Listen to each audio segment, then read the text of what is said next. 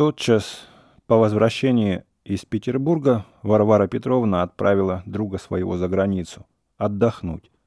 Да и надо было им расстаться на время, она это сама чувствовала.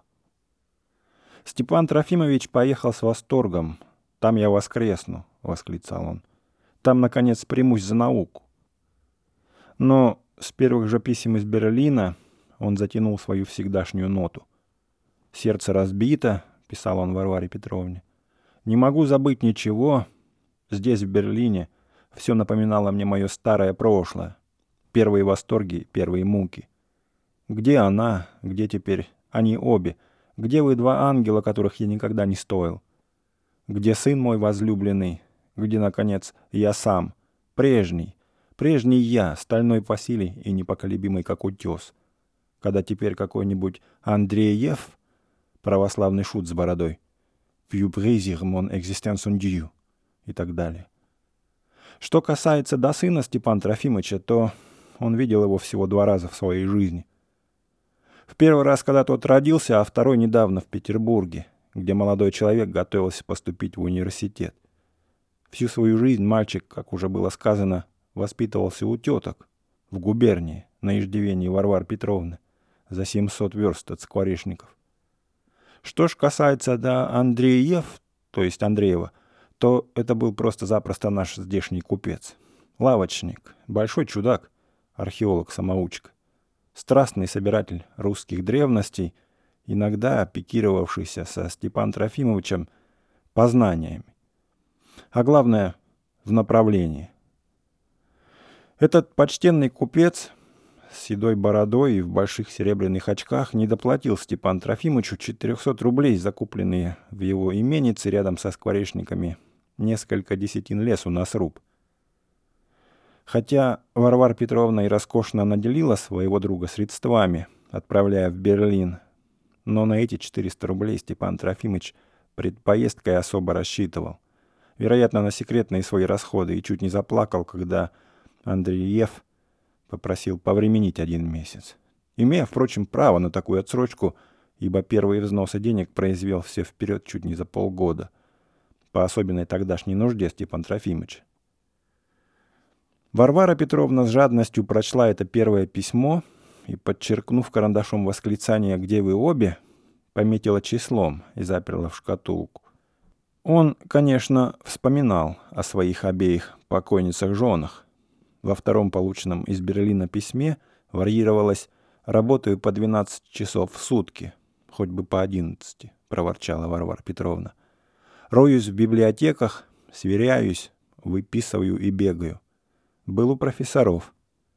Возобновил знакомство с превосходным семейством Дундасовых. Какая прелесть Надежда Николаевна даже до сих пор вам кланяется.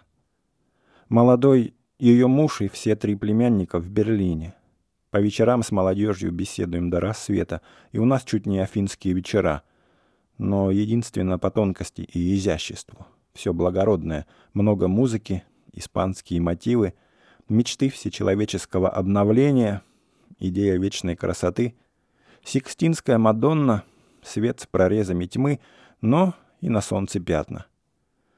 Мой благородный и верный друг, я сердцем с вами и ваш, с одной всегда, интупей, и хотя бы даже данслипеди макара сидову, о котором, помните, так часто мы трепеща говорили в Петербурге пред отъездом, вспоминаю вас с улыбкой. Переехав границу, ощутил себя безопасным. Ощущение странное, новое, впервые после столь долгих лет. Ну и так далее. Вот так вздор, решила Варвара Петровна, складывая письмо. Коль до рассвета у них афинские вечера, так не сидит же он по 12 часов за книгами. С пьяну, наверное, написал. Это Дундасова. Как она смеет мне посылать поклоны? Впрочем, пускай его погуляет. Фраза «Dans les pays de Макарес дисуву» означала «куда Макар телят не гонял». Степан Трофимович нарочно глупейшим образом переводил иногда русские пословицы и коренные поговорки на французский, без сомнения умея и понять, и перевести лучше, но это он делал из-за особого рода шику и находил остроумным. Но погулял он немного. 4 месяцев не выдержал, примчался обратно в Скворечники.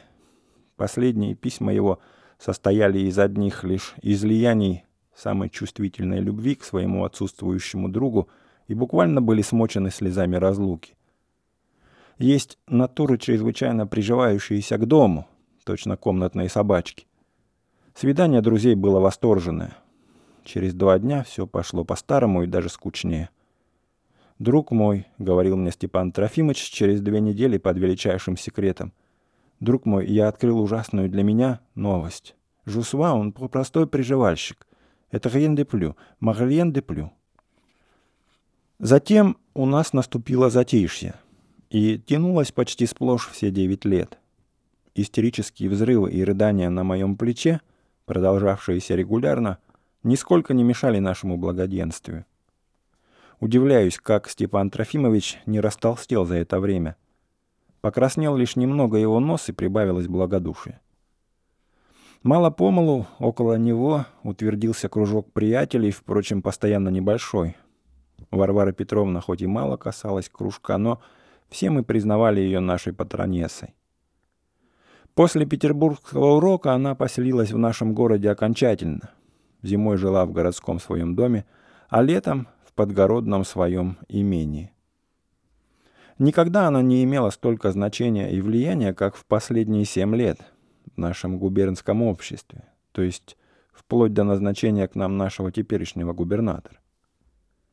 Прежний губернатор наш, незабвенный и мягкий Иван Осипович, приходился ей близким родственником и был когда-то ей облагодетельствован. Супруга его трепетала при одной мысли не угодить Варваре Петровне, а поклонение губернского общества дошло до того, что напоминало даже нечто греховное. Было, стало быть, хорошо и Степан Трофимовичу. Он был членом клуба, осанисто проигрывал и заслужил почет, хотя многие смотрели на него только как на ученого. Впоследствии, когда Варвара Петровна позволила ему жить в другом доме, нам стало еще свободнее. Мы собирались у него раза по 2 в неделю. Бывало весело, особенно когда он не жалел шампанского. Вино забиралось в лавке того же Андреева. Расплачивалась по счету Варвара Петровна каждые полгода, и день расплаты почти всегда бывал днем холерины. Стариннейшим членом кружка был Липутин, губернский чиновник, человек уже не молодой, большой либерал и в городе слывший атеистом. Женат он был во 2-й раз на молоденькой и хорошенькой, взял за ней приданое и, кроме того, имел 3 подросших дочерей. Всю семью он держал в страхе Божием и в заперти, был чрезмерно скуп и службой скопил себе домик и капитал. Человек был беспокойный, притом в маленьком чине, в городе его мало уважали, а в высшем круге не принимали. К тому же он был явный и не раз уже наказанный сплетник. И наказанный больно, раз одним офицером, а в другой раз почтенным отцом семейства, помещиком. Но мы любили его за острый ум, любознательность, его особенную злую веселость. Варвара Петровна не любила его, но он всегда как-то умел к ней подделаться. Не любила она и Шатова, всего только в последний год ставшего членом кружка. Шатов был прежде студентом, был исключен после одной студенческой истории из университета. В детстве же был учеником Степана Трофимовича, а родился крепостным Варвары Петровны от покойного камердинера Павла Федорова и был ей облагодетельствован. Не любила она его гордость и неблагодарность и никак не могла простить ему, что он по изгнании из университета не приехал к ней тотчас же, а напротив, даже на тогдашнее нарочное письмо ее к нему ничего не ответил и предпочел закабалиться к какому-то цивилизованному купцу учить детей. Вместе с семьей этого купца он выехал за границу, скорее в качестве дядьки, чем гувернера, но уж очень хотелось ему тогда за границу. При детях находилась еще гувернантка, бойкая русская барышня, поступившая в дом тоже перед самым выездом и принятая более за дешевизну. Месяца через 2 купец ее выгнал за вольные мысли. Поплелся за ней и Шатов. В скорости обвенчался с ней в Женеве. Прожили они вдвоем 3 недели, а потом расстались, как вольные и ничем не связанные люди. Конечно, тоже и по бедности. Долго потом скитался он один по Европе, жил бог знает чем, Говорят, чистил на улицах сапоги в каком-то порте. Потом был носильщиком. Наконец, с год тому назад вернулся к нам в родное гнездо и поселился со старухой-теткой, которую схоронил через месяц. С сестрой своей Дашей, тоже воспитанницей Варвары Петровны, жившей у ней фавориткой на самой благородной ноге, он имел самые редкие и отдаленные сношения. Между нами был постоянно угрюм и неразговорчив, но изредка, когда затрогивали его убеждения, раздражался болезненно и был очень невоздержан на язык. Шатова надо сначала связать, а потом уж с ним рассуждать, шутил иногда Степан Трофимыч, но он его любил. За границей Шатов радикально изменил некоторые из прежних социалистических своих убеждений и перескочил в противоположную крайность. Это было одно из тех идеальных русских существ, которых вдруг поразит какая-нибудь сильная идея и тут же разом точно придавит их собою, иногда даже навеки. Справиться с нею они никогда не в силах, а уверуют страстно, и вот вся жизнь их проходит потом как бы в последних корчах, под свалившимся на них и наполовину совсем уже раздавившим их камнем. Наружностью Шатов вполне соответствовал своим убеждениям. Он был неуклюж, белокур, космат, низкого роста и с широкими плечами, толстыми губами, с очень густыми нависшими белобрысыми бровями, с нахмуренным лбом, с неприветливым и упорно потупленным, как бы чего-то стыдящимся взглядом. На волосах его вечно оставался один такой вихор, который ни за что не хотел пригладиться и стоял торчком. Лет ему было 27 или 28. Я не удивляюсь более, что жена от него сбежала, отнеслась Варвара Петровна однажды, пристально к нему приглядевшись. Старался он одеваться чистенько, несмотря на чрезвычайную свою бедность. К Варваре Петровне опять не обратился за помощью, а пробивался, чем Бог пошлет. Занимался и у купцов. Раз сидел в лавке, потом совсем было уехал на пароходе с товаром, приказчичьим помощником, но заболел перед самой отправкой. Трудно представить себе, какую нищету способен он был переносить, даже и не думая о ней вовсе. Варвара Петровна после его болезни переслала ему секретно и анонимно 100 рублей. Он разузнал, однако же, секрет, подумал, деньги принял и пришел к Варваре Петровне поблагодарить. Та с жаром приняла его, но он и тут постыдно обманул ее ожидания. Просидел всего 5 минут, молча и тупо уставившись в землю и глупо улыбаясь. И вдруг, не дослушав ее и на самом интересном месте разговора, встал, поклонился как-то боком, косолапо, застыдился в прах, кстати, уже задел и грохнул об пол ее дорогой наборный рабочий столик, разбил его и вышел, едва живой от позора. Липутин очень укорял его потом за то, что он не отвергнул тогда с презрением эти 100 рублей, как от бывшей его деспотии помещицы, и не только принял, а еще и благодарить потащился. Жил он уединенно, на краю города, и не любил, если кто-нибудь даже из нас заходил к нему. На вечерах Степан Трофимовичу являлся постоянно и брал у него читать газеты и книги. Являлся на вечера и еще один молодой человек, некто Вергинский, здешний чиновник, имевший некоторое сходство с Шатовым, хотя, по-видимому, и совершенно противоположный ему во всех отношениях. Но это тоже был семьянин.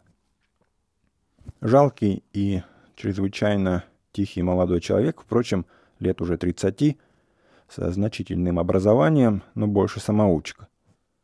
Он был беден, женат, служил и содержал тетку и сестру своей жены. Супруга его, да и все дамы были самых последних убеждений, но все это выходило у них несколько грубовато. Именно тут была идея, попавшая на улицу, как выразился когда-то Степан Трофимович по другому поводу. Они все брали из книжек и, по первому даже слуху из столичных прогрессивных уголков наших, готовы были выбросить за окно все, что угодно, лишь бы только советовали выбрасывать.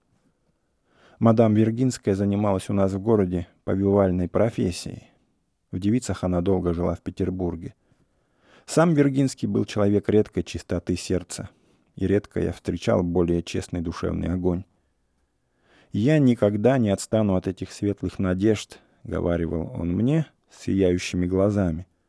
О светлых надеждах он говорил всегда тихо и сладостно, полушепотом, как бы секретно.